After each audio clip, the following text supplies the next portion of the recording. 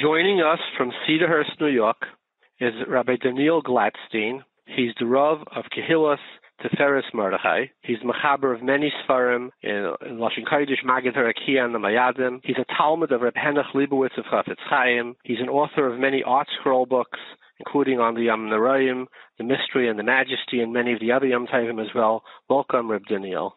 Shalom Aleichem, Reb Dovid. Thank you so much for the opportunity to share a few thoughts. How are you? So, Daniel, here's the issue. You are in the difficult position of being Ma'orer people. And like the Rambam writes in Gimel of Hilchos Tshuva, he says the battle of coming up to Rosh Hashanah is the Elu HaShoichen HaEmes B'Havlei HaZman. And certainly we today, with social media and with work and with travel and all the noise,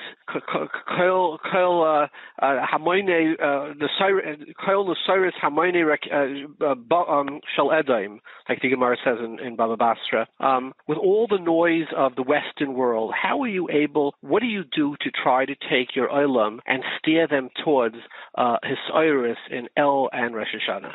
Well, that's the question that's al haparak. As you mentioned, there's a lot of background noise. And in a certain respect, that noise is what is causing us to forget the emes.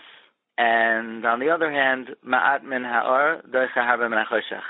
A little bit of truth pushes away a great deal of darkness. So this is a time that we have to refocus and, to the best of our ability, block out some of that noise so we could get some clarity and put ourselves back on the right track. We live in very difficult times. You know, we were hoping that this COVID business was behind us. We thought we could finally shake it, but now there are closures again, and there are variants. And in general, people are feeling a certain uneasiness. There's a certain element of society that is so tenuous right now. You know, just from a historical perspective, people thought, oh, America, that's the bastion of security, and no, never be conquered. But just from a historical perspective, the Roman Empire was never conquered either. There were no invaders. There were no attackers. It imploded from within. There was disillusionment with government, with the papal leaders, and that's the environment where we're starting to feel there's a certain uneasiness, a certain tenuous. Everything is so tenuous. Health, finances, and that noise in the background, we have to block out just a little bit, and ask ourselves a few basic questions.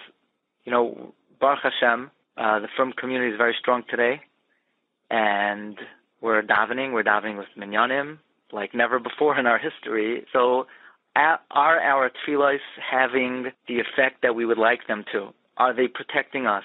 We believe the Emunah Shlema Mekayach HaTefillah, but are we being successful in taking advantage of the protection tefillah offers us? It almost seems like maybe our tefillah is not accomplishing what it once was or what it could do. And perhaps then we need to block out some of that noise and ask ourselves, okay, so what are the tikkunim that possibly we could make? And this is all begeder mi ka'amcha Yisrael, because we're talking about small little changes, but we do forget the emes b'havlei hazman. And sometimes I like to go back to just some small dikduke halacha that can make a very big difference in the efficacy of our tefillah. And maybe we'll talk a little bit about our learning as well, and Ben Adam Chaverai. But just some simple things. We know that when a person davens, there's actually a war. They're makatrigim. They're accusers. And, nobody knows for sure, but it almost seems like, are we winning the battle in our tefillah? Or is some kind of impediment occurring? And the Mishnah Berurah says that one of the roles of Psukei de Zimra is Psukei de Zimra doesn't just mean the verses of praise. It also means the verses that cut down the makatrigim and the impediments for our tefillah. So a person technically could daven a Shmona Esrei b'kavana atzuma, and yet it doesn't have its desired effect because they're blockages. And the way to clear out the blockages is Psukei de Zimra. So that's something to think about. Okay, am I getting to the shul in enough time to say a Psukei de Zimra properly, so to speak, clear the air, clear the atmosphere, so that my tefillah could end up going where it needs to go and be effective. Another thing, perhaps, Hein Kel Kaber V'lo Yimas, the Rebbeinu Shalom does not reject the tefillah of the tzibur, and today, tefillah b'tzibur is probably at an all-time high. It's the in thing to daven with a minyan. There are people who have streaks, people who have never missed. They'll hire people to come to the airport to help them make a minyan. But just also one little nakuda to think about, al pi halacha. A person could arrive early to shul. He could say every tchinu b'akasha on the siddur. He could say all the karbanos, and he's lagging behind just a little bit, and he's not starting Shemona Esrei with the tzibur. According to the Mishnah Berurah, person did not daven with minyan. Davening with minyan doesn't mean to be physically in the edifice of a building where there are 10 people. The Mishnah Berurah says davening with a minyan means to start Shemona Esrei with the tzibur. And tefillah b'tzibur is our greatest weapon, because everybody knows, is our tefillah on the highest level? Is it with the proper kavanah? Our minds are distracted, but we have a haftacha from Chazal that hein kel kaber v'lo yimas. Tefillah b'tzibur is never rejected, but it has to be tefillah b'tzibur. And there are specific parameters what tefillah b'tzibur is. So the noise and the havle hazman sometimes, aside from forgetting the emes, makes us lose a certain sharpness in our executing the mitzvahs properly. If I may, I know there's a large audience, and I hope it's okay if I say a few items and take advantage of the forum and the venue. Sure. The most powerful tefillah we have, surprisingly, in a certain sense, is the element of tefillah which, in a way, can be most disregarded. The Arizal says, and it's brought by the Reish Chachma and the Ben Ish Chai, many Mekaros, that the most powerful tefillah we have is Chazar Hashatz. The Gra even says, what does it mean? Im Adam Royesh Tfilasoi Eino Niskabeles Yachzer V'Yispalo. We say in David, Kavei El Hashem Chazar V'Yam Tzibecha V'Kavei El Hashem. And the Gra says this is referring to Chazar Hashatz. That Chazar Hashatz is the most powerful tefillah we have. The Ari even says that's what we say it out loud. The Shtul Shemona Esrei, the silent Shemona Esrei, we're worried about the accusers, the Mekatrigim. So we have to say it quietly. We're afraid we don't want them to be that aware that we're saying it. But Chazar Hashatz is so powerful that it breaks all the barriers, and we don't have to be afraid of any Mekatrigim. And so that means Chazar Hashatz is the most powerful tefillah, even to learn during Chazar Hashatz. The Mishnah Berurah says you can't do it. Ad Kedei Kach, Reb Chaim Kanievsky writes that to learn during Chazar Hashatz, it's a mitzvah haba ba'avera. He says that if someone is maver sedra during Chazar Hashatz, could be you have to do it again. So I remember, it's a personal story. I remember I once went to a shul with my grandfather, Zichrono Livracha. He passed away about 10 days ago. And we came a little bit early, and we went to get Siddurim from the shelf.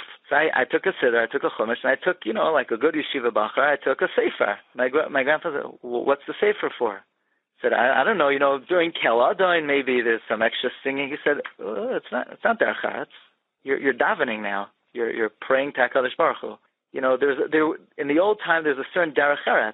There's Zman Tefillah L'chud, Zman Torah L'chud. But to learn during Chazar Hashatz, that's some of the better activities that can be done. But that's an element of tefillah that perhaps we could take better advantage of, to stop, to concentrate, to answer amen with just basic kavanah. That could be the most powerful tefillah that we have access to the whole day, and could be a tremendous protection for us, for our families, for all of Klal Yisrael. And if I may add one small nakuda, and that is, at the very least, we have to make the attempt. We have to be able to say, Rebbeinu Shalom, I tried to daven today. Now, what is tefillah? Tefillah is, the Gemara Darshans in Tainis, Ula avdoi b'chol levavchem, ezel tefillah shebelev, ezel avoida shebelev zu tefillah. Tefillah is categorized as serving Hashem b'chol levavchem. That means if it's not b'chol levavchem, it's not a half a tefillah, it's not davening. Tefillah is b'chol levavchem. So one simple thing that we could do that will immediately upgrade all of our tefillahs is not bringing the phone into the basic Knesset. Because if a person is accessing the phone during tefillah, So then by definition, that tefillah was not b'chol levavchem. It can't be b'chol levavchem if you're checking a message or email or one of the other myriad of things that could be distracting a person. And then it wouldn't even be considered tefillah that's distracted. It's not a tefillah. It's not prayer. It's not davening. Davening is b'chol levavchem. Now, obviously, our minds are distracted, and it's very hard to actually offer a tefillah without distraction, but at least we need to try to. At least we need to be able to say to HaKadosh Baruch Hu, okay, I attempted something b'chol levavchem, but to come in with the distraction, then we didn't even try to daven. I think that could be the single most important way to upgrade our tefillah. And if I could segue on to learning, I'd be very grateful for that opportunity as well. The learning today is also unparalleled. Baruch Hashem, mi ka'am chayisa. I don't know if there was ever as much quantitative learning, maybe qualitative, but there's something we also have to be very careful about. Rav Chaim Shmulevitz says Rabbi Akiva comes back after 12 years, and he overhears, the Gemara calls him a Rasha, saying to his wife, are you out of your mind? Your father was right. Your husband left you like an almana for 12 years. Well, what kind of ridiculous arrangement do you have? And she says famously, if he would listen to me, I would send him back another 12 years. And Rabbi Akiva makes an about face, and he goes back to the yeshiva. And Rav Chaim Shmulevitz asks, what kind of hakar satov is that? Can he come back he can't at least say, no, how's everything? Thank you so much for the last 12 years. How was the bar mitzvah you made for our kid yesterday? How was PTA? How's everything doing? I really appreciate it. Maybe give her a bouquet of flowers. Not one word.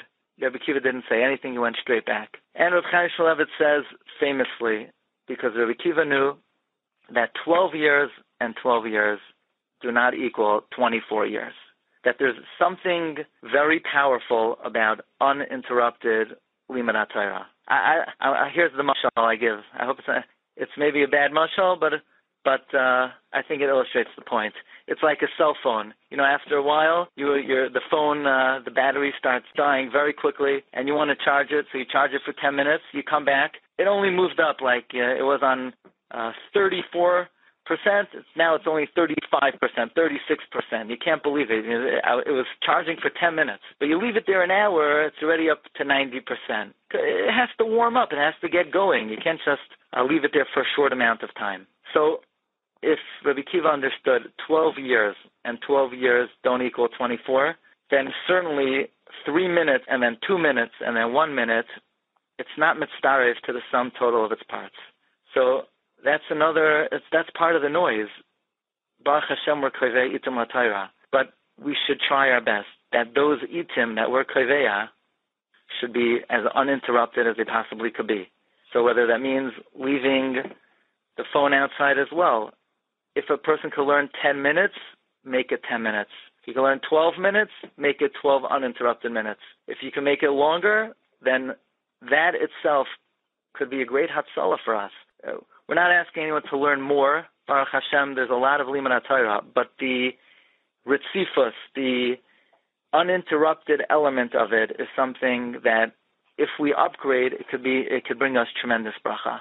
I once heard over a word that Ben Azai, his whole life was Torah, right? And he was Pater Mitzvah and the Mitzvahs, the Gemara talks about, right? Yeah. I heard over somebody said that a person has the ability to elect that while he's learning, I want to be Ben Azai. Nice. It doesn't have to be an election for your entire life. Learn like Ben Azai. Yeah.